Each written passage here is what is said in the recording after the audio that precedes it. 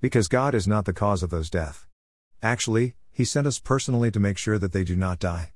We are not doing our job and blaming God for it. Most of the people dying due to hunger is due to mismanagement of resources and not due to lack of resources. Even if one person dies of hunger in a village, then it is the fault of the whole village, because if everyone would have donated a fistful of grains, that person would have survived. If people are not distributing food equally due to corruption or some natural calamity, blaming God is not practical.